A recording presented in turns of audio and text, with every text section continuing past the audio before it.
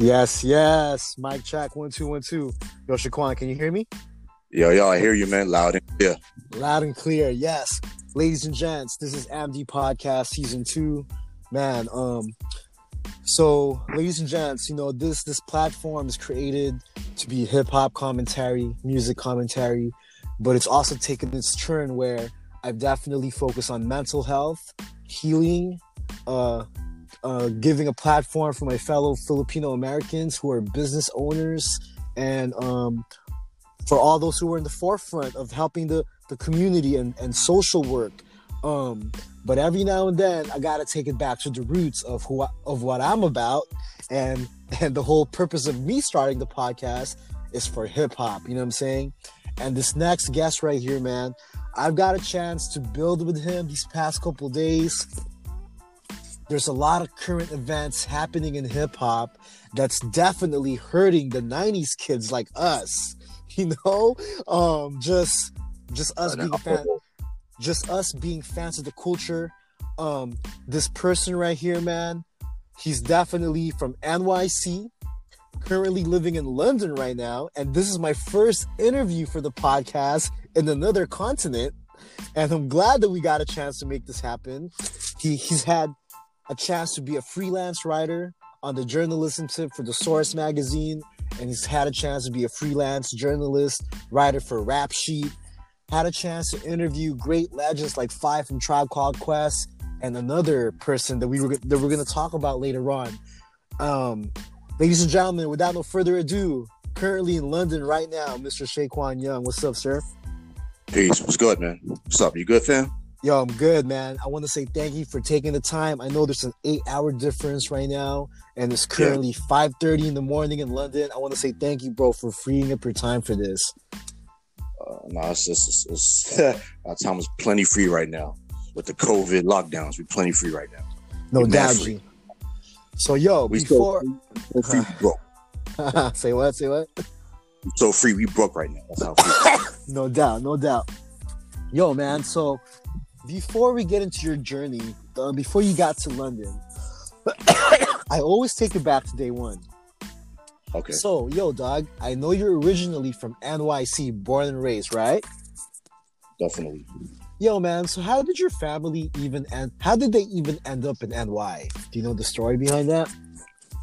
Well, both of my parents were born in New York, so, born and raised. Nice.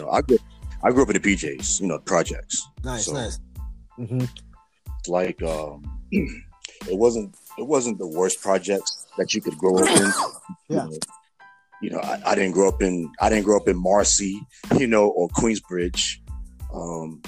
I grew up in the Lower East Side of Manhattan, so it was a little bit of a mixture.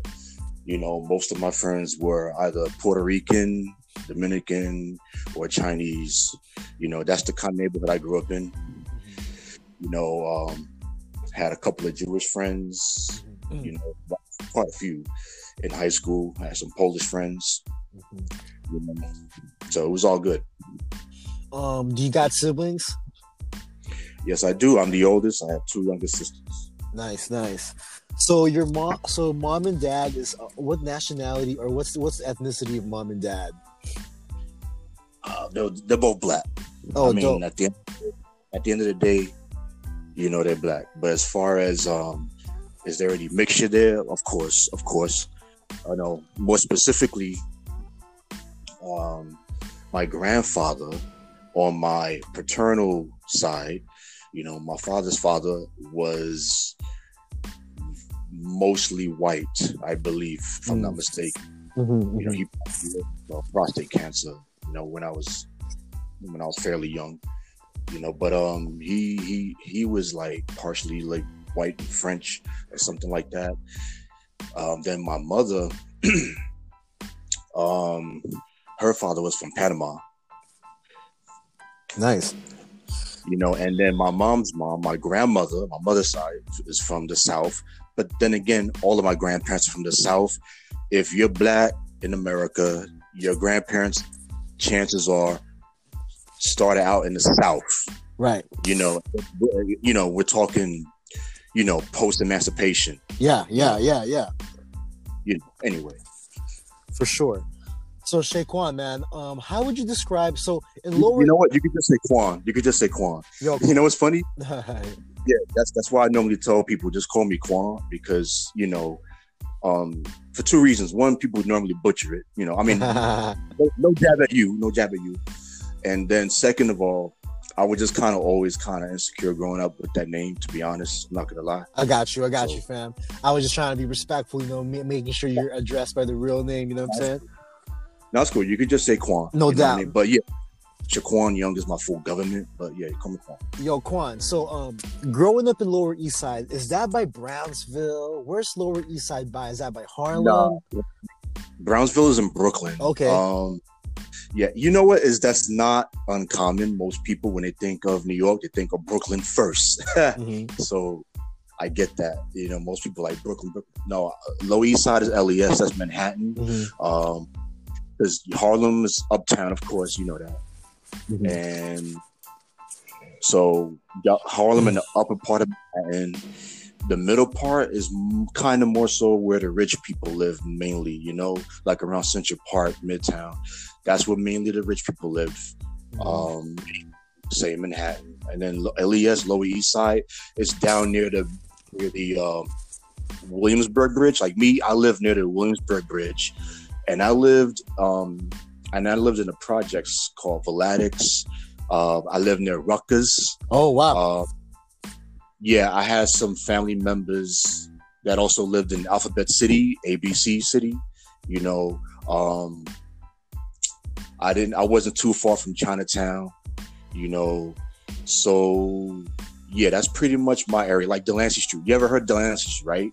You heard that before. What is that? Delancey Street, there's a lyric, and to be honest, a lot of rappers have said Delancey Street. There's actually a song called Delancey Street back in the 80s. But I think Doom actually had a lyric who said, "Who got more clothes than Delancey?" Nice. Something like that. Nice. I grew up near there. So. Nice. So yo, let's. Because, we're from Cali and stuff, I know, it's kind of different on how it is out there as far as transportation. So I want to give you, for us listening that's not from NY, let's take it in terms of, taking the cab. All right. From Lower East Side, all right? Let's say you took a cab. How long will it take from Lower East Side to Brooklyn? From LDS to BK? Just taking the cab. No trains, no walking, but taking the cab. Not rush hour? And if it's not rush hour? Yeah. Not rush hour, it shouldn't take you no more than, I want to say maybe 15 minutes. If it's not rush hour, you said? No more than 15 minutes. If it's not, no more than 15. If it's not rush hour, right? Right. If it's not rush hour. Right. How about from LES to BK? Yeah. How about from Lower East Side to Queens? From LES to Queens. Wow. See, the thing is, what you got to understand is Brooklyn and Queens are attached. Brooklyn is closer to Manhattan, right? What separates Manhattan from Brooklyn is a body of water called the East River, right? So you got a bunch of bridges. You got Williamsburg Bridge, Manhattan Bridge, Brooklyn Bridge, So Queens is on the far east part of Brooklyn. Okay. Brooklyn, Queens is actually, there's a song that Third Base had back in the day when they had the Cactus album. Yeah. I don't know if you remember, they had a song called Brooklyn, Queens. Right. So the reason why people always say Brooklyn, Queens is because Brooklyn is literally attached to Queens as one big body of land. So it's kind of the same length for about 15 minutes, right? Right. The only thing that there is no, you can't see what separates Brooklyn from Queens technically, Now, some people will joke and say, okay, well, can I curse? Yeah, hell yeah, you can curse. Go ahead. Some people will say, okay, you'll know you're in Brooklyn when it's fucked up. That's some people will say that. All right, from Lower East Side to from Lower East Side to Harlem, how long will it take? It would take you about a half hour if there's no rush hour. Okay, from Lower if there's no traffic. How about Lower East Side to Bronx? I'd say about maybe no traffic, not rush hour. I wouldn't say maybe a half hour, give or take. It could be anywhere from 20 to 40 something minutes. You know, but you gotta understand is like it depends on where in the Bronx and where in Queens you're trying to get to as well. But if you're trying to just get to like the bottom tip, the South Bronx, then yeah, it shouldn't take you no more than a half hour max. How about to Staten Island? From Lower East Side to Staten Island. Okay, now that's different. To go from Manhattan to Staten Island, there's two ways you can do it. You can get on the hop ferry. You can hop on the Staten Island ferry. They used to call it the South Ferry. The Staten Island ferry. Now that is a 25-minute ride, regardless. It don't matter whether it's rush hour or not. Uh-huh. Wow. Now, if you want to drive all the way because you could put your car in the ferry at the bottom. If you want to just straight up drive from Manhattan to Staten Island, then you got to go through Brooklyn. Then you got to drive across the Verrazano. You know about the Verrazano? Mm-mm. Okay. The Verrazano Bridge, again, that was also referenced in a lot of Wu-Tang songs, you know. The Verrazano Bridge is a long-ass bridge that takes you from Staten Island to Brooklyn. Nice. All right, so yo, man, let's take it back to day one. So I know that you had a chance to be a journalist for hip hop publications. So let's take it back real quick. So how was it like growing up in Lower East Side, like, you know, late 80s, mid 90s? How were those years like for you? You know, was it a place to raise a family in? Was it chaotic? Was it dangerous growing up in the PJs? Like, how was it like, bro? Okay. 80s New York is a hell of a lot safer than I'm sorry, let me reverse that. I'm sorry. 80s New York is a hell of a lot more dangerous than the current New York of today. Okay? So let's put that into perspective. 80s New York, it don't matter what part of New York City and any of the 5 boroughs, okay? 80s New York, when you look at movies like New Jack City, what else? You know, what's that other movie with Cameron? Paid in Full. Right, Paid in Full. Right. When you look at movies like that, I mean, of course, it's a movie. They're gonna kind of amp up the violence a little bit, but for the most part, that's real. All of that shit was real back in the 80s. You know, 80s was crack era. You had Mayor Koch. Ed Koch was probably one of the most corrupt mayors of New York, depending on who you ask. Most people that I speak to say, because I was, you know, in the 80s, even though I remember the 80s, but I was still a child, and my mom tried to shelter me from a lot of that shit. So bad. I could just sum up 80s New York as just bad. I bounced around from borough to borough a lot growing up. Yeah. So my mom, when I was really, really young, from the early 80s and up until the late 80s, my mom lived in Park Hill Projects. Wow. If anybody knows New York, Park Hill Projects is in Staten Island. And anybody who knows Staten Island, who knows Park Hill, they know that that's where Wu-Tang, well, most of the Wu-Tang members are from, okay? Like Method Man, RZA, Ghostface Killers from Stapleton. And Stapleton and Park Hill had beef, you know, back then at least. But yeah, Park Hill Projects, they used to call it Crack Hill at least, you know, some people. Yeah, Park Hill was very bad.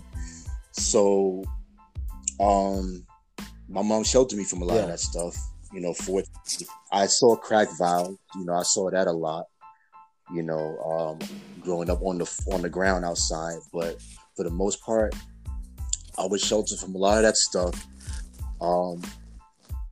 I'm gonna name drop a lot of people, so I don't really care anymore.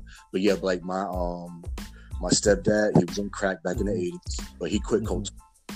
My mom sheltered me from that. I didn't know that he was, but she sheltered me from that stuff.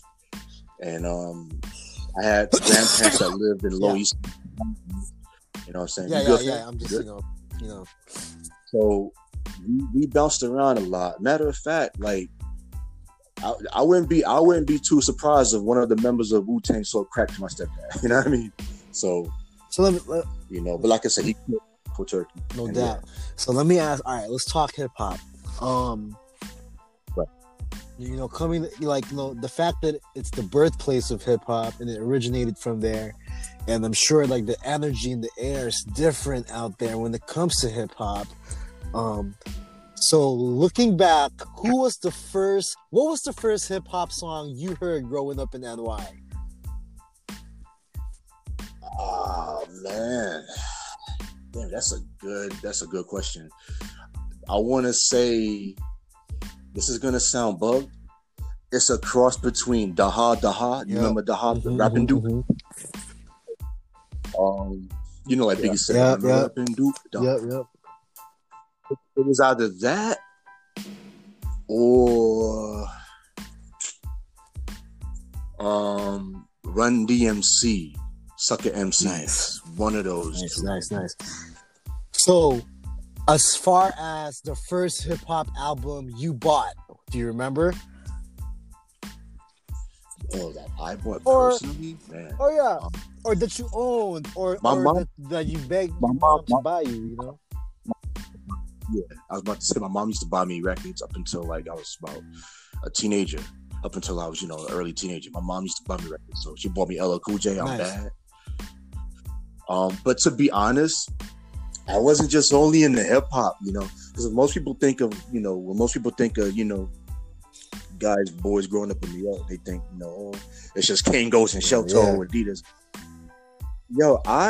To be honest, I was up on all of that. Because remember, even though I grew up in the projects, I grew up in the PJs, we had government cheese and all of that, but we had MTV, we had cable, you know what I mean? So I was watching videos on MTV, and anybody who knows that MTV back in the 80s did not start playing hip hop until like about 88, I want to say 87.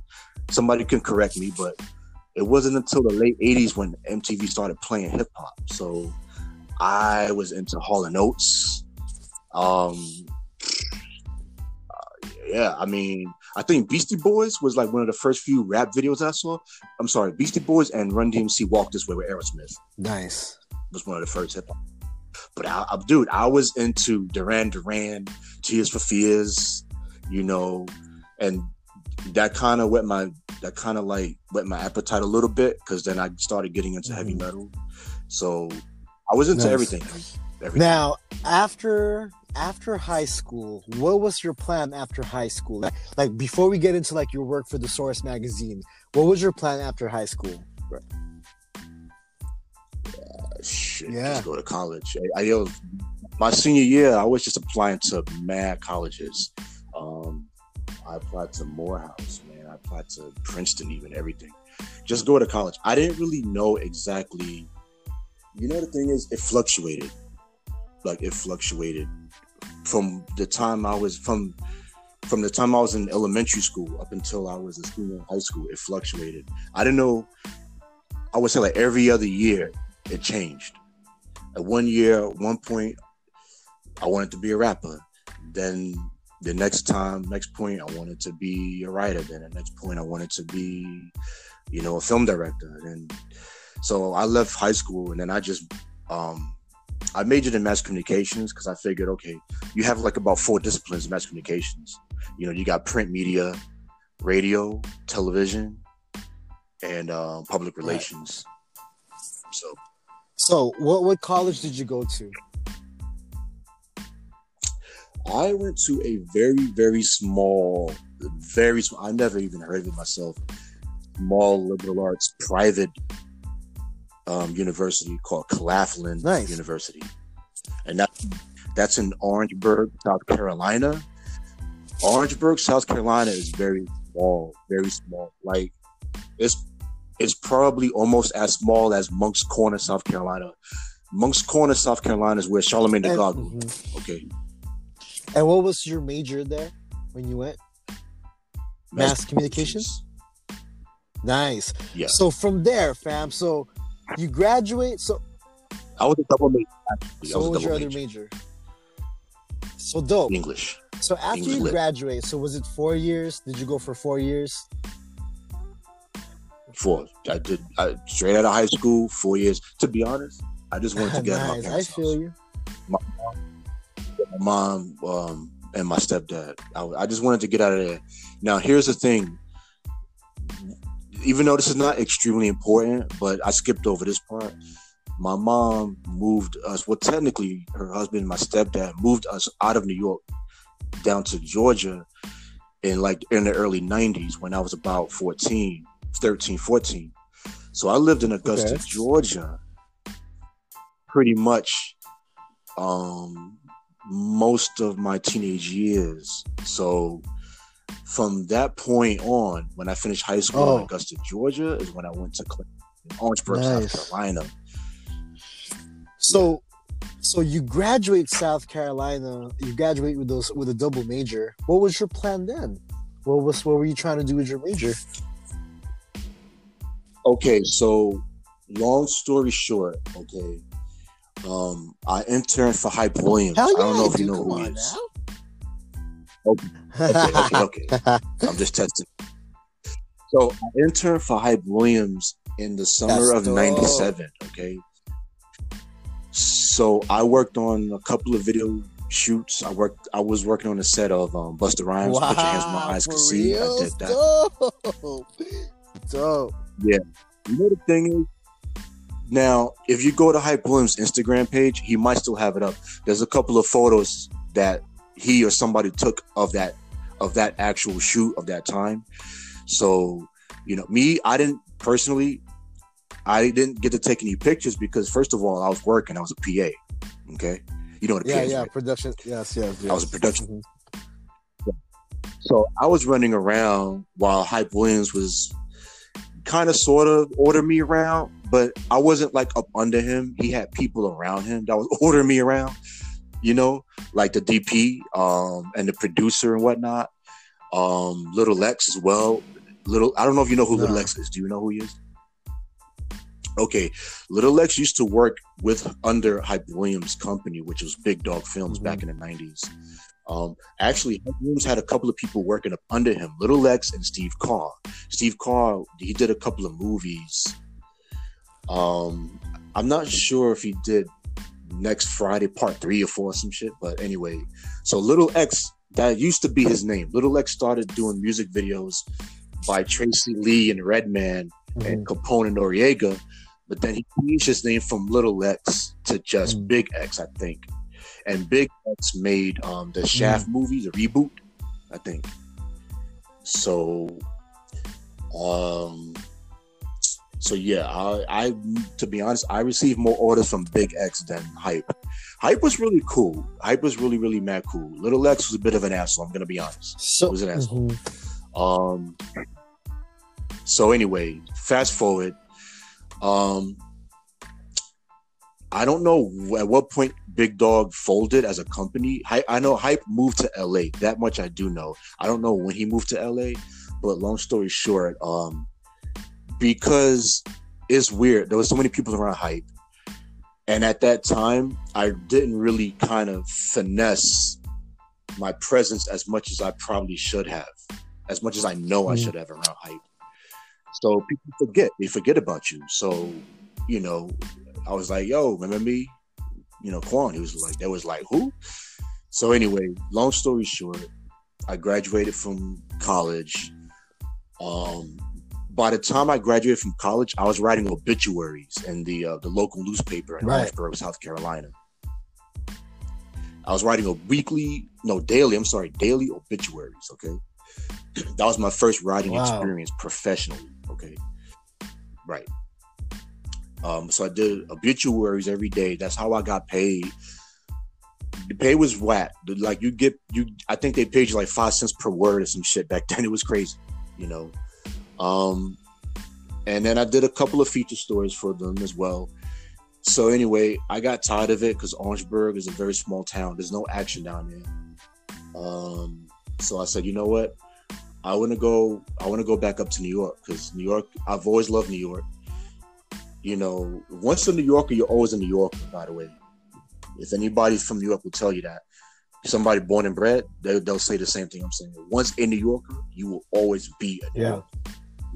There's no place like on earth. But anyway, some people say, no, New York is the best place in the world. Nah, it is, but it used to be at least. It used to be. Anyway, went back up to New York like a few months after graduating from college, and then I met I met somebody when I was walking through because I was living with my other grandparents who, is long story short, they weren't my grandparents by blood. They were just people that always they took me in as their grandchild because they didn't have any grandkids. So anyway, they lived in St. Albans, Queens. They lived in a little park called Adelaide Park, and Adelaide Park is probably the nicest part of St. Albans, right under Jamaica Estates. Jamaica Estates is rich, but St. Albans, Adelaide Park is pretty nice too, because you got right about now the homes are probably like worth $1 million. But anyway, that part also as well is I kind of bounced around a lot, so I knew that area really well. I went back there, when I was about 22. Linden Boulevard, right on Linden Boulevard, right off of Linden actually. So there was actually the cleaners. There's a cleaners on Linden Boulevard, like 2 blocks or 3 blocks away from where I was living at, was where they shot 2 Tribe Called Quest videos. I don't know if you know that, but there's a cleaners on Linden Boulevard. They shot Sector Ron, and they shot once again at that same cleaners, and that's right there on Linden Boulevard in St. Albans. Okay, so from there you met. So how did you? Yeah, I met somebody. I was just walking down the street. Long story short, I ain't gonna lie. I was just flirting. It was young females flirting with her. We was talking, da da da da, and she said, "Oh, you're a writer." I said, "Yeah, I'm a writer." She's like, "Oh, okay. Well, I know somebody," because I was like pretty open book at that time. I was like, I ain't got a job. I'm in New York and I ain't got no job. She said, "Oh, I know somebody at the Source. I don't work at the Source, but I know somebody there." I said, "Word?" She said, "Yeah." So she put me in touch with Aaliyah King. Aaliyah King was one of the editors at the Source at that time. Let me tell you, the world of writing and publishing and magazines and all of that, it's a very high turnover rate. Very high turnover. So, somebody could be there 1 year and the next year they're not there. Anyway, so I linked up with Aaliyah King. I called her. I had to kind of sort of prove myself a little bit to her. And she said, "Okay, well, here's how it works. I can't hire you as a full-timer. You won't be a Source employee. You dig? But what you can do is pitch a story to me, and if it sounds cool, you can do it. Now, what you got to understand is freelancers get treated like shit, basically. I'm not saying that Aaliyah was awful to me. No, Aaliyah was cool. Aaliyah King was cool. But in general, freelance writers, for the most part, they get treated like shit. They don't get treated like family, not like that. So anyway, it's not like I could tell her, "Oh, you know what? I want to do a story on Nas and Jay-Z." They would have been like, You are a freelancer, okay? And plus, you would know, fuck out of here. You ain't doing no story on Jay-Z or Nas, So I said, you know what? And to be honest, I didn't want to do a story on those types of people anyway, because it's like everybody knows who they are. They're in they were literally in every magazine at that point.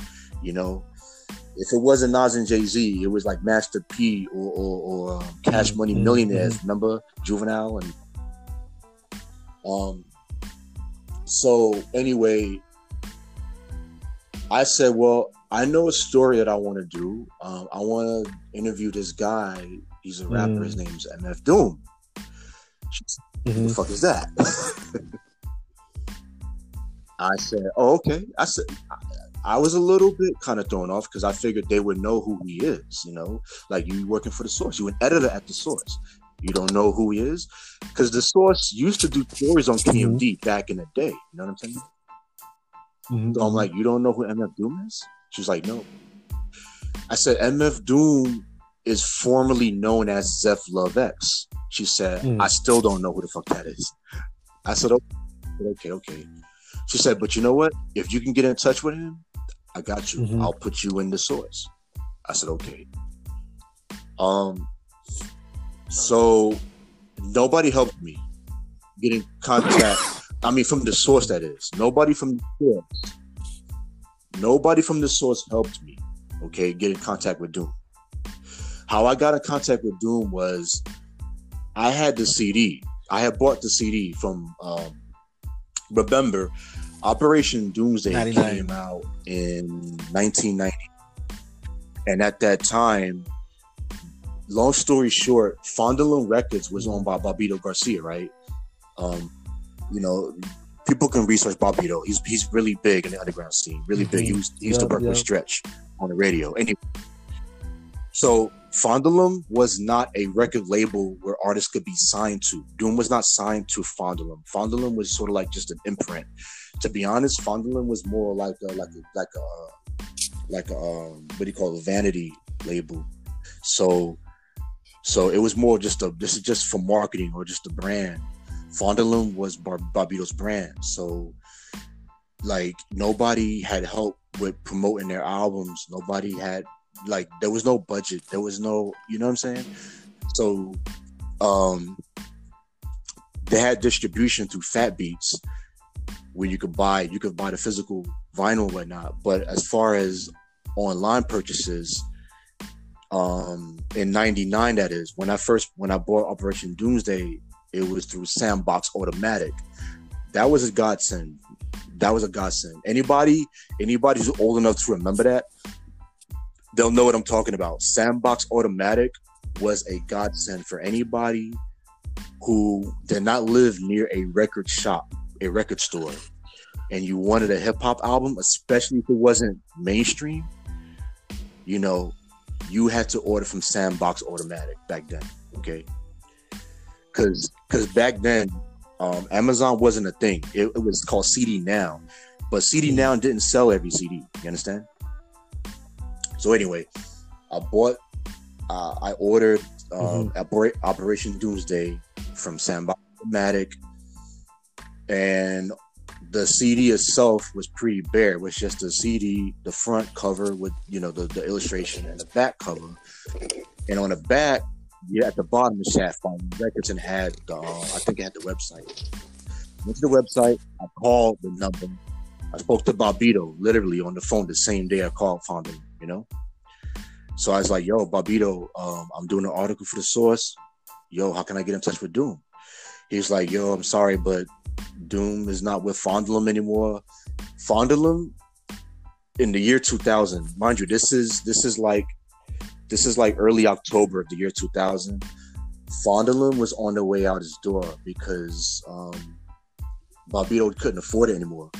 He just couldn't afford it. So he's like, "Well, Doom is actually over at Subverse Music." I said, "Okay." So he gave me the number of Subverse Music. He said, "Here, call Fiona Bloom."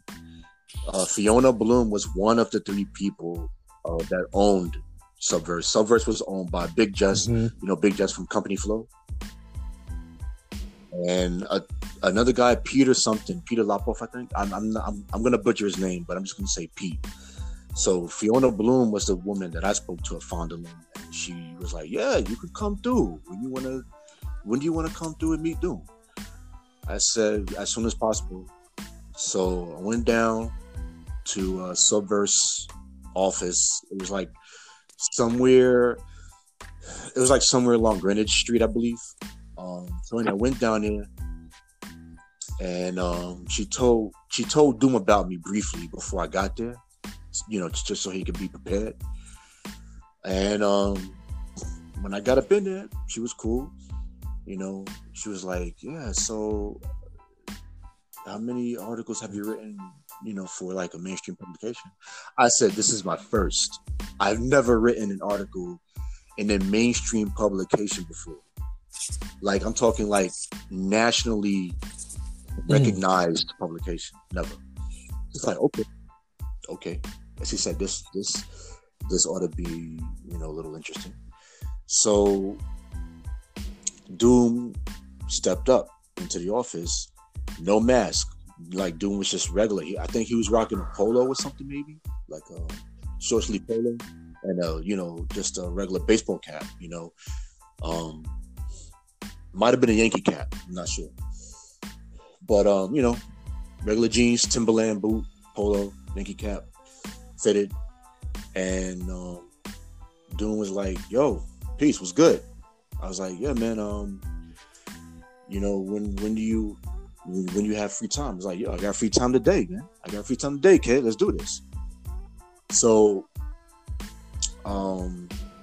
he's like, "Yo, let's go downstairs. We can sit outside, And I was like, "Bet." We went downstairs. Curious, who's a good friend of Doom, Curious, came through. Also, Curious was like, "Yo, I'm a swing. I'm Curious go George. Get some beers. Y'all want some beers?" I was like, "Yeah, man, bet." The one that he had a song with. Curious, right. Yeah, he did a lot of songs with them. But Curious was, I believe Curious started the CM crew. That's Constipated Monkey. So Curious and Doom was a part of the Constipated Monkey crew, and I believe, if I'm not mistaken, they started that one when it was still in Long Island. They started that from Long Island from back in the day, like back in the, probably around the time that Mr. Hood came out, and maybe before that point, they started the CM. The first came the album. Uh-huh. So, yeah. Right. So, yeah. So me and Doom, I think I probably sat outside with Doom for like maybe close to 2 hours, I want to say. Yeah. So hold on. So so he bought you guys beer. So what was the first questions you asked him? What were the questions you asked him? Do you remember? I remember the questions. I don't know in what order. I just know that I was asking him because I had the CD at the time, the Operation Doomsday CD, and I had the one from Fondulum, not the one from Subverse, because remember, Subverse re-released. They did a reissue of Operation Doomsday in 2001 in the summer of 2001. So I was just asking him about that, like how did he meet Bobito? I was asking him, like, explain the picture on the back, because on the back of the CD there's a black and white photo of him and his brother Sabra. His Doom's eyes are blacked out, and I asked him what's the reason behind that, and I was also asking him about what's up with the attire, because I knew what it was, but I wanted him to speak on it for the article, because him and his brother were a part of the Ansar Allah. Back in the day, the Ansar Allahs became United Nawabian Nation of Moors. Anybody who knows about the Nawabians, that was also started by Dr. York, who started the Ansar community as well. Long story short, Doom and his brother, I believe they grew up Muslim, but they took it a little bit further. They actually were friends with Dr. York. And Dr.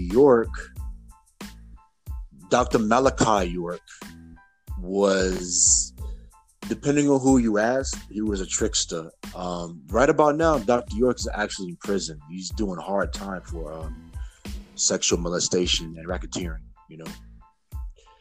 But anyway, so they were part of that community, the Nawabians and the Ansars, and Doom used to go down to Georgia a lot, because he used to participate, or at least go to the Savior's Day festivals that was happening. Savior's Day was like a thing that Dr. York would have in Putnam County, and it was a part of the whole Nawabian thing, that Doom was a part of. He was very much into it. He didn't. I don't recall any lyric in any KMD or even a Doom song that referenced the Nawabians. Like somebody can correct that, but I don't recall that.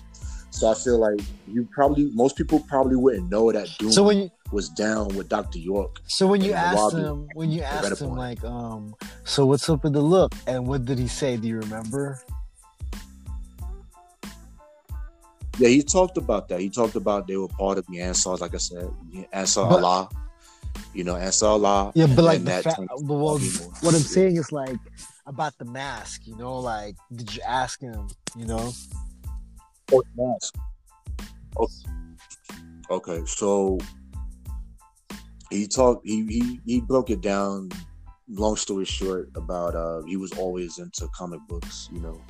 He was always into, and people used to always call him Doom, even back when he was young. People used to call him Doom. Doom wasn't something that Right. he just came up with when he came out with the album Doomsday. Doom was also another pseudonym, but it's like Doom. That's like a nickname. They say it was short for friendly. Doomale. And like the fact that his last name was Doomale. Yeah, his last name was Dumale. Yeah, his last name was Dumale. But like, And but I believe it was just him. Yeah. Like only he was called Doom. You know what I'm saying? Like nobody called his brother Doom. Nobody called his other brother Doom. You know what I'm saying? It was just him. So anyway, he basically went down, because to be honest, every publication pretty much says the same thing, that it was his way of pretty much expressing that the industry turned its back on him, and he doesn't want to be affiliated or associated with looks and being judged based on your looks. He was like, yo, it's all about the flow. If you could flow, you could flow. Fuck what you look like. So he started out by, like I said again, this is everywhere. You can read this. He started out by wearing a stocking cap, pantyhose over his face when he would go to the Nuyorican Poets Cafe. You know what I mean? Which I used to go there a lot too. Nuyorican Poets Cafe down in LES, Lower East Side. He used to do that. Then he had a friend who did graffiti, and supposedly the friend is the one that introduced the idea of wearing a mask to him, or at least gave him the type of mask or recommended a mask that he should wear. So, okay, the article that I wrote, right, for the source, the photo that he took in that article, he's wearing the Phantom of the Opera mask. He doesn't wear that anymore. Okay. He's wearing the Phantom of the Opera mask. Now, if you ever watched the music video for Question Mark, that's what he's wearing. He's wearing the same mask. He's probably wearing the same coat too, like that he went to the photo shoot for the article. The source. So that's the Phantom of the Opera mask. From my understanding, it wasn't until after 2001, I believe, around that time is when he started wearing the gladiator mask. The current mask, the mask that we see popularized. Before you even met him, let's go back a little bit. Before you even met him for the interview, how did you know that he was Zavlov X? Like, who gave you the rundown? Like, yo, that MF Doom cat is Zavlov X. Like, how did you know? Oh, my boy, who actually, see, the first, I don't know which one was first exactly. I don't even think it matters because they were both on the same tape. I had a friend who used to live in Atlanta, right?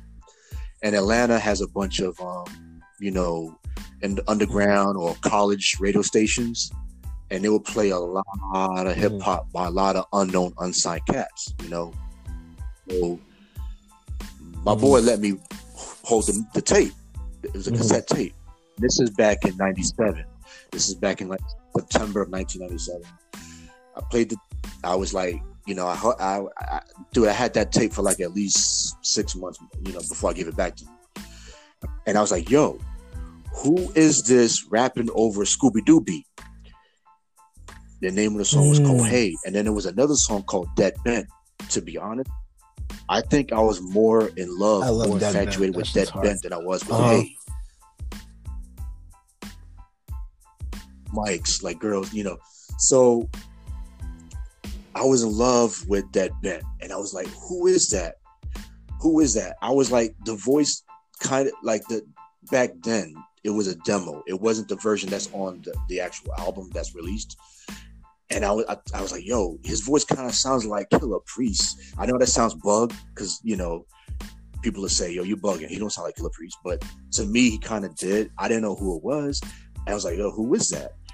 My friend said, yo, that's Zeph Love X. D.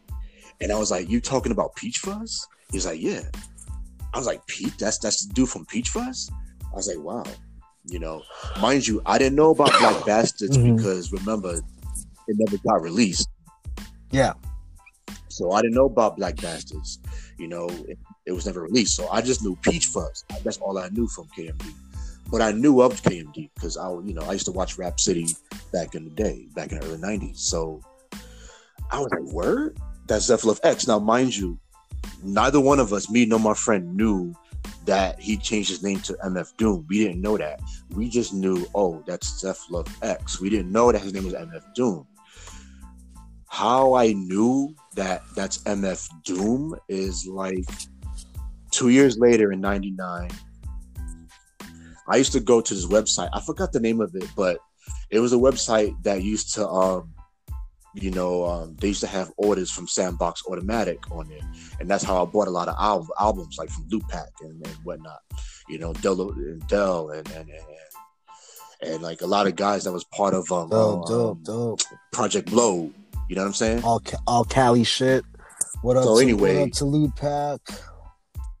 Right. What up to Loop Pack, man? All that. So anyway, right, Loop Pack. I'm from Oxnard. Dell, Asalone, all that. So anyway, so from there, exactly. You guys kind of knew already. So, okay, I didn't mean to cut you off. Go ahead. So. No. I was pretty much done. You went to that website, and then from there, you started seeing that's the songs. Like, oh shit, that's the same guy. Yeah. The song popped up. It said "Hey" and "Dead Bent," and then I saw the cartoon illustration of Metalface, and I was like, "That's Dr. Doom." I said, "Who the hell is Dr. Doom?" Well, it said MF Doom, but in my mind, I'm like, "That's Dr. Doom." So I heard it, and I was like, "Oh, wow, that's who." Okay, so let's take it back to the day of the interview. So, what was your first impressions, bro? Like, what are the things that you remember him saying to you that stood out to you after all these years? Like looking back 20 years later, what were some of the things that you'll always remember that he said? Wow, he said that he ain't got no friends. Well. Here's the thing. I don't think Doom meant that people like Curious is not his friend. I don't think he meant. I just think that he was jaded from a lot of what had happened. So like that stood out to me the most, and the fact that he was kind of like for real homeless and couch surfing and whatnot. Right. So. And mind you, at this time, I did not know that MF Grimm was locked up. Right. He was in prison at this time. We're talking October of 2000. I didn't know that. Right. I didn't know MF Grimm was locked up. So, that part stood out to me the most. Because I referenced a line from that album. He said something like, "It's funny when you're on. You got mad folk," and talking about being broke. You find out who's your mans when you're broke. So, so he talked a little bit about that. To be honest, a lot of what I put in the rough draft got taken out by my editor source. She butchered the hell out of that article, man. She butchered the shit out of it. She butchered it so badly that she even misspelled Electra. I knew Electra was spelled with a K. She misspelled it and put a C in there. And that kind of fucked me up because what happened was I was showing a lot of people that article, like from Double XL magazine, Rolling Stone and whatnot. And they were like, yo, you can't spell for shit. You don't know what you're talking about because, number one, first of all, Electra spelled with a K. I said, I know That's this. fucked up. My editor did dumbass. that. That's not my fault. Yeah, so my rough draft was you still like got a on copy point, but she chopped draft? it up. She butchered it. Which, man, dude, that was back in 2000. I wish. You know, a lot of stuff got lost in the sauce since then, man. A lot of stuff. Even the tape, because I recorded that interview by tape. I didn't write nothing down. It was on tape. Damn. I lost the tape. Damn, you know. So yo, let me ask you. Wish I had so that besides tape. him, you know, kind of sounding a little jaded about the industry, what else stood out to you about his personality? What else stood out to you, bro, about his presentation that day? I said to him, well, first of all, he's very humble, extremely. That's why I don't quite. Then again, I don't know Doom. I didn't know him personally. It's not like I was family, but like over the past 2 decades, I would hear people say shit like, "Oh, he just uses people. He just, you know, he meets you and then he throws you away. He just throws you in the trash." And I'm like, that's not the impression I got from him when I met him. But like I said, I wasn't family. I wasn't friends with him on a personal level, but that wasn't my impression. I told him, I said, you know what, dude? A lot of people that listen to Jay-Z listen to you too. It's not like, you know, people only listen to mainstream shit and they separate the underground indie shit. He was like, for real? I was like, yeah. And he was like, that's dope. Because he was like, I like Jay-Z. I listen to Jay-Z. He was like, I dope. He's like, I listen to Jay-Z. I listen to all of that. He wasn't like, what do you call it? A purist. He wasn't like one of those, very, conceited purist. That's like, oh, I only listen to the quote unquote real hip hop. None of that. No, Doom listened to Jay-Z and all of that. To be honest, Doom, the way I perceive Doom to be, outside of him being very nice and open and friendly, I perceived him to be, he wasn't an extremist. He wasn't on one end. I didn't see him as being extremely polarizing, meaning like, he's not a person that I could say, oh, he's extremely liberal. But he's not somebody that you can say, oh, he's extremely conservative either. You know what I mean? He's sort of like in the middle, because he was talking about, I tried to get a little slightly political because I was asking him about, how do you feel about Saddam Hussein and all of that? And he was like, mind you, this is before 9/11. So he was like, well, you know what? Listen, Saddam has enemies, and who's to say that Saddam ain't right in regards to certain decisions he makes, so it goes hand in hand.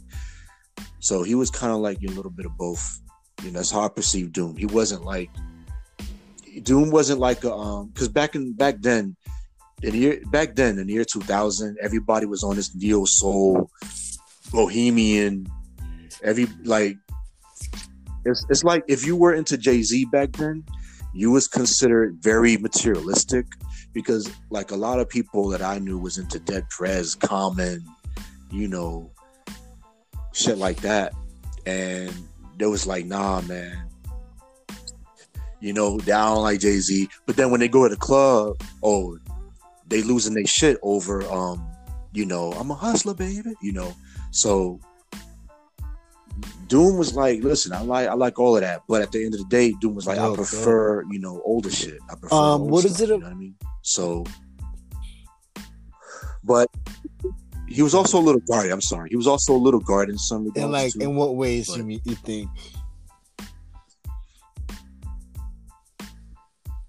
Like, he didn't reveal every single tiny little minute detail about his early career Yeah. and what happened after Elektra dropped him. He didn't reveal every little detail. The way I see it, in hindsight, I think the reason why he was like that is because, one, maybe it was a little still too soon, too much too soon, like a little still a little too fresh, maybe. And I guess maybe he didn't eat. I guess maybe internally, I'm just speculating here. Of course, I'm speculating. He didn't know where he stood with MF Grimm. I have a better understanding now, of what happened between him and Grimm, and also maybe because he was trying to still build himself up, like he was building up MF Doom as a character. It was a resurgence. It was a rebirth, a reborn. It was a new person. So he kind of wanted to leave a little bit of mystery. You know what I'm saying? He didn't want to keep. I guess he didn't want to start out talking about Elektra over and over. And I didn't know that Dante Ross had a huge presence in his life back in the 90s. I didn't know that, It depends on who you listen to. If you listen to Grimm is going to tell you that he executive produced Black Bastards, which, if you look at it, if you look at the actual credits, he's nowhere to be found as far as production and executive. He's nowhere to be found. All right, so let's move forward. So what is it about Doom as an MC stood out to you? Like, what is it about his style that stood out to you? That made you that made you even when they reviewed Operation Doomsday then, and what even makes him stood out to you now? Like, looking back, like we get to look back now at his career, What is it about you that stood out?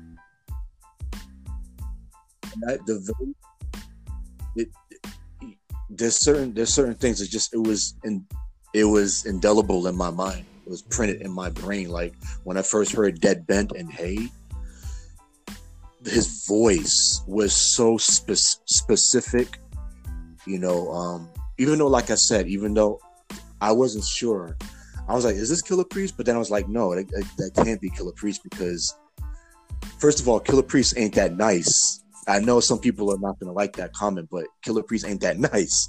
So, and Killer Priest ain't that dirty. You know what I'm saying? Like, there was a certain grit. And when I say dirty, I don't mean foul mouth and explicit language, but on beat. It was offbeat, but still on beat. It was almost like yes. When they hear MF Doom, it feels like he definitely influenced a Sean Price or a Jay Electronica, because I hear a lot of them in him, and a little bit of ODB too, like a little bit. And if you really think about it, if you really get technical, bro, MF Doom came out before ODB, because KMD came out before Wu-Tang. So definitely MF Doom came out before all of them. That's on the real. Like, yeah, but you got to understand, even though Daniel, I'll just say Daniel was a part of the golden age era of hip hop, but when he came out as Doom, he was a completely different person. He didn't sound the same, he was just as talented, if not more, in my opinion, but he didn't sound the same. He sounded weathered, not in a negative way. He sounded like he's been through some shit. You know what I mean? He sounded like he's been dragged across the fucking earth, literally.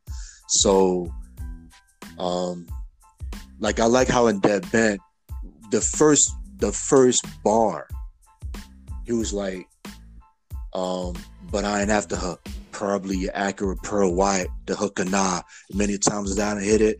The way he said that shit, I can't do it any service. The way he said it, his voice, I was like, too, yo, I need more of this. It was like the beats are like to be honest, it kind of sounded like RZA a little bit, but I can't say he You know got what? it off RZA because he came out first. Like MF Doom came out first, You know dude. Like real talk.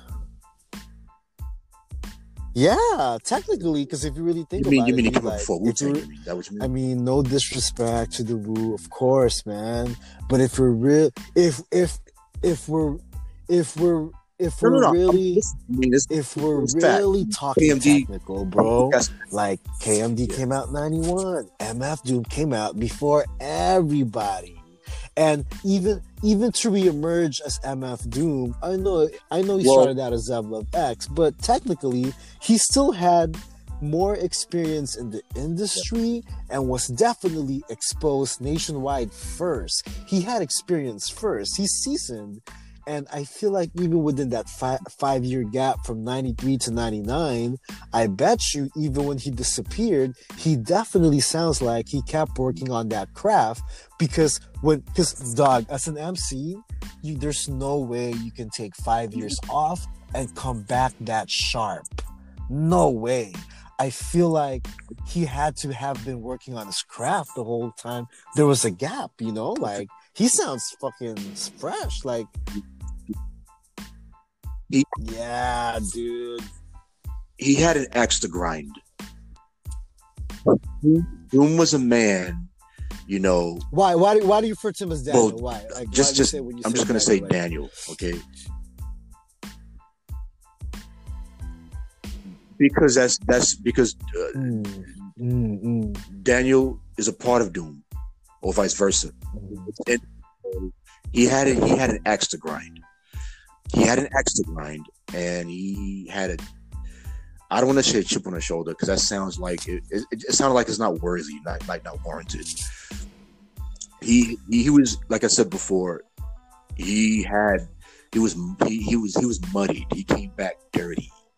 You know, KMD was more like, hey, kind of happy-go-lucky. No, I feel you, but I felt Doom was like just the skill, dirty now, like the muddy. skill of an MC, like the delivery, the timing, the bars, the wittiness, it just felt like, yeah, there was a 5-year gap for sure from 93 to 99, from 93 to 99.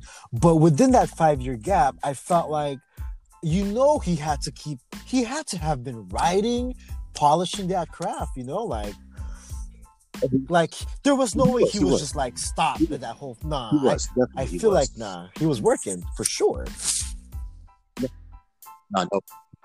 Yeah, he was working. He was he never stopped. It would have showed. Think about it. He never really stopped. Yeah, that's awesome. You gotta understand also. Yeah, you gotta understand also. So hard. When I first heard Dead Bent and Hey in September of 1997, this was right after Wu-Tang Forever came out, right? Yeah. Now, granted, I loved the hell out of Wu-Tang. I loved Wu-Tang. But let me put it to you like this: when I heard Dead Bent and Hey in that same year, I was like, I'm sorry, but this blows RZA's production out the water, because that sample that he used from Isaac Hayes and the beat, it was so grimy. It was so grimy and dusty. Go ahead. And remember, no, RZA wasn't fucking with that grimy, dusty shit. By that point, the Wu-Tang was very crispy, very clean in terms of, I'm talking texturally, the sound was clean, all right, now as an MC, as a producer, he definitely stood out. And of course, me being from Oxnard, when Mad Villain came out, it was a good look. It was just it was like a resurgence of Stones throwing, of course, it became like the underground, like J Dilla, Madlib, MF Doom, Stones Throw Records. That was the underground, and this still is, So, anyways, with throughout the years, I just want to say rest in peace to MF Doom. My deepest condolences to the family and to all the diehard cult fans. And it's been a pleasure building with Quan about this.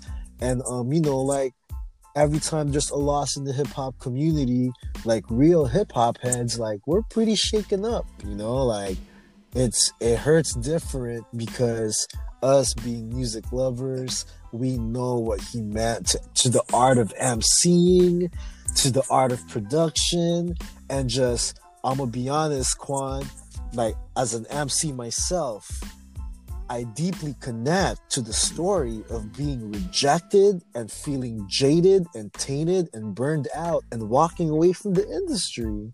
I know how that feels, and like the story of a comeback where like he comes back and the same industry that shitted on him is all of a sudden it's now all on his nuts again. Yo, right about now, they all on his dick. Even Ebro in the morning, Peter. And I'm like, y'all never played his records. Y'all never played it. I think maybe Rosenberg may have fucked with some Doom records a little bit. Hey, but dog, they never fucked with Doom. How many times did you see Doom up in Hot 97? Like, the number one cultural vulture is DJ Vlad. Number two is Peter Rosenberg, yo. Like, I feel like he didn't waste no time to go on Facebook and Instagram Live to start broadcasting MF Doom. And honestly, I listened to the interview that they did with Cypher Sounds, and like it's like this. As a fan of the hip hop culture and me being part of media and podcasting myself, what really got me bothered was like when they did the tribute, Cypher Sounds was like, I wasn't really a fan of MF Doom, and I wasn't really a big fan of his music. And I'm thinking, then why the fuck are you guys doing a tribute show on MF Doom? Oh, I get it. It's all for the ratings. Like, it's like, okay, you just want to ratings. And I'm not gonna front. They did interview Curious George. They did. They really got Curious George on the phone. They did interview Peanut Butter Wolf, but it also felt like, come on, Cypher Sounds. How are you gonna sit there and say you were not a big fan of this music? That's kind of low key. That's kind of, but that's. But I do feel like I respect save the. I respect that. Come on, fam, save that opinion for another day. He barely passed. Now is not the time to say that, dude. But you know what? You know why I say I respect that? Because it shows that true colors. It exposes the fact that, okay, we know for a fact Ebro in the morning and Pete never played Doom. Matter of fact, Rosenberg has a show on Sunday at midnight. He still never played Doom. I used to listen to that show every Sunday. He never played no Doom. You know what I'm saying? I'm never the type to bash another personality, but as a fan of hip hop, it's kind of like, it's like, how are you guys gonna do that on the like maybe 3-4 days after he passed? Okay, you're not a big fan of Doom, then you shouldn't have been the one. But hold up. Well, hold up though. So maybe 3-4 days. It's like, yo, man, if you're not a big fan of Doom, you shouldn't have been the one doing the tribute, fam. Then why are you doing the tribute? Like, don't do that. Like, just it's like come on, like Hot 97 sometimes. Yeah. Oh my god, bro.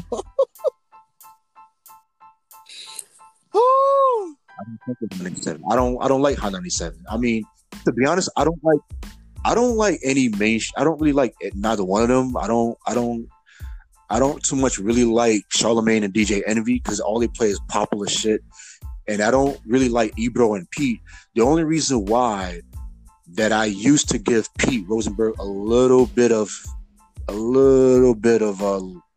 leniencies because he did play some underground shit. So I'm like, okay, but my issue now is don't act like you was on Doom's dick before because you weren't playing his records. You was not playing his records. Good. Like, yo, like, man, I can kind of want to try to keep the I want to try to keep the conversation positive, bro. You know, because like, you know, people, because go ahead. You know, because you know, people, I mean, like we can list so many things that the Hot 97 and DJ Vlad has done wrong. Oh my God, like this guy DJ, like this cat. I don't. To be honest, I really don't want to give those guys too much burn or airplay. Interviews Tupac's killers, and anybody still doing interviews with Vlad, you should be ashamed of yourself, man. Like this guy interviewed Tupac's killer, and like as if the families are still not living. Like Tupac still got family members out here, bro, and you're out here interviewing one of the killers, like. As if like the families cannot be offended. That's crazy to me. And you know what? People are still doing interviews with DJ Vlad. I cannot believe this. It makes me sick. Wow. Anyways, all right. So you know, rest in peace to MF Doom, and my deepest condolences to all the fans that's hurting, especially, of course, first and foremost, man, the wife, the kids, and the family. But to anybody and everybody that's been influenced by him, every MC that ever spit on the beat and used it for a mixtape, including myself, anybody that ever practiced freestyling on Special Herbs, everybody that was rocking Mad Villain, all his work, you know, like, it's a huge loss. And today as we speak, Dr. Dre had a brain aneurysm. Today as we speak, this like just a couple hours ago, bro, it's been announced, and it's also been announced that he's doing all right on the same day. So I feel like hip hop is definitely starting off at a rocky point. On top of all this, Snoop and Eminem is beefing right now. Oh wow! Okay. Yeah, they're beefing. I didn't know about that. I vaguely heard about it, but to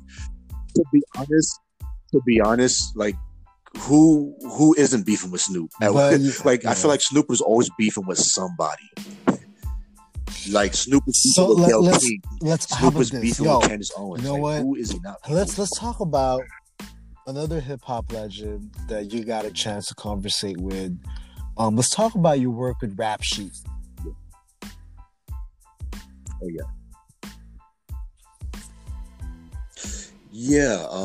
That was a little short-lived, but I did more articles for Rap Sheet than I did for The Source. Mainly the biggest memorable article that I did for Rap Sheet was the one for Phife Dawg. I did an article on Phife, and I interviewed him. I didn't get to physically meet him like I met Doom in person, but I spoke to Phife on the phone, which was really cool. You know, Phife was living in Atlanta at the time. I was in New York. Nice. This was a year after I met Doom, by the way. Okay. Yeah. Phife was really cool, very humble. You know, the irony is I used to hear people, and I don't think they know what the hell they were talking about. They probably never even met Phife. You know, they said that Phife was full of himself. And I'm like, no. It's funny because if you asked Phife would have said that Q-Tip was the one that was full of himself. But, you know, but I'm not going to dwell on that because they patched it up. They made up after that. But yeah, Phife was really cool, man. He was so cool.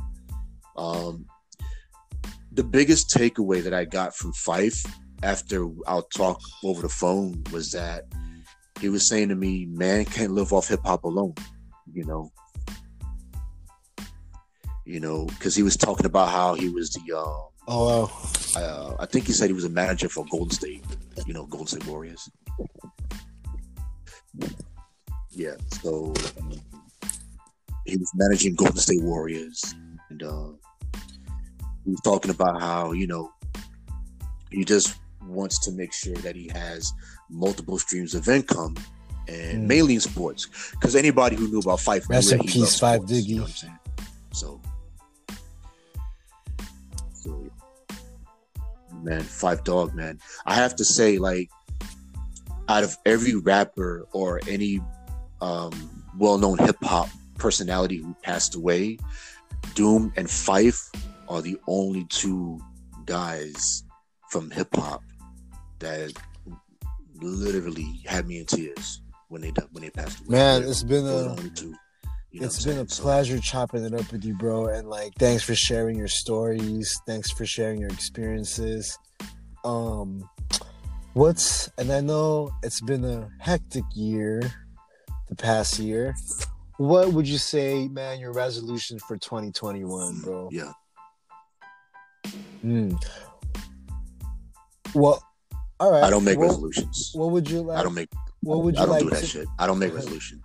Because what would you like to I improve about yourself in 2021? Or I don't. All right, cool. How long have you been out there in London now?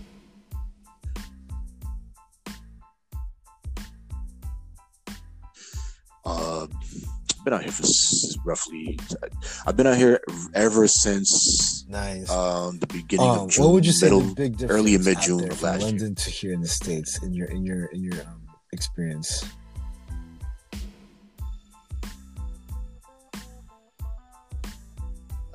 Man, there's many big differences. I mean, first of all, the accent. That's the main thing. The accent.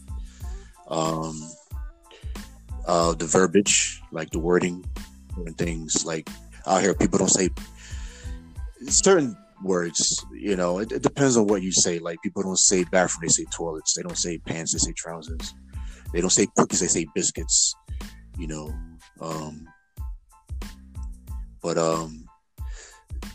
money, the currency. To be honest, that's the biggest difference. The currency, the currency rate. The currency rate. Cops out here don't carry guns. That's another difference. Police out here don't carry guns. They just carry a taser. That's crazy, man. Pepper spray. Yo, I just want to say, have a safe stay out there, brother. The United States has been taking a lot of blows, man. Yeah. And, I don't even want to get into too much craziness because we can go on a whole nother topic. But I know, brother, we can keep going on and on. That's a whole nother podcast, man. Real quick, who would be? I'm gonna give you I'm gonna give you a little round off questions that we can call it a wrap. All right, LL Cool J or Big Daddy Kane? All right, LL or Kane? LL or KRS? Now, what's the question though? Yeah, just who's a better MC, man? No, what's the question? Are we saying LL Cool J or Kane? Word. LL or KRS? Kane. Woo. Damn. KRS. I'm noticing a theme here. I'm noticing a theme. Or Rakim? What'd you say? What do you mean by you're noticing a theme? What do you mean? Like what? Like no, because he's been getting called out in all these verses, and he's LL twice in a row, not taking the challenge. I feel like, okay, you're not gonna battle Daddy Kane. All right, whatever then. And then KRS called him out, and then he said, "Oh no, that's not the right match." Well, who is the right match, LL? Like that's from your era. It's Daddy Kane and KRS, or unless you want to go with Rakim, or I'd say G-Rap, but I feel like nah. It's either you gotta battle either KRS or Daddy Kane or Rakim. I feel like those are the only four that can really go at it, unless Slick Rick wants to get in it. Like even Slick Rick and LL would be good, but I don't know. Anyways, Eminem or Cannabis? All right. I gotta go. Sorry, I know a lot of people are gonna be like, "Oh man, you a race trader." Nah, fuck that. I got yeah. Woo! Wow, Cameron or Mace? Nah, but Mace gets busy, man. Killer People Cam. be fronting. He got bars from the children of the Corn days. Big L or Nas? All right. Nas, come on. Big Pun or I like Big L. G-Rap? Yo, man. All right. Pun. I gotta take it to the West. E40 or Too Short? And I grew up in Tupac, so but still. All right, DJ Quick or Warren G? I gotta go with E40. Woo! All right, Snoop or Quick? Snoop or Ice Cube? Quick. Ooh. All right. Oh, Cube. Come on, man, Cube. But I'm really biased. Man. I have more Cube albums. Any other shout outs, bro, before we get off? Any other shouts or anything you want to promote out there before we get off? You good? Nah, I'm good. I'm good on that. Just rest in peace, Daniel Dumile, also known MF Doom, formerly known as F Love X. My condolences to his family. That's the main thing. My condolences to his family. I almost take it personally when I see all these conspiracy theories popping up. Yeah. And I told you it's going to happen about Doom. I told you it's going to happen.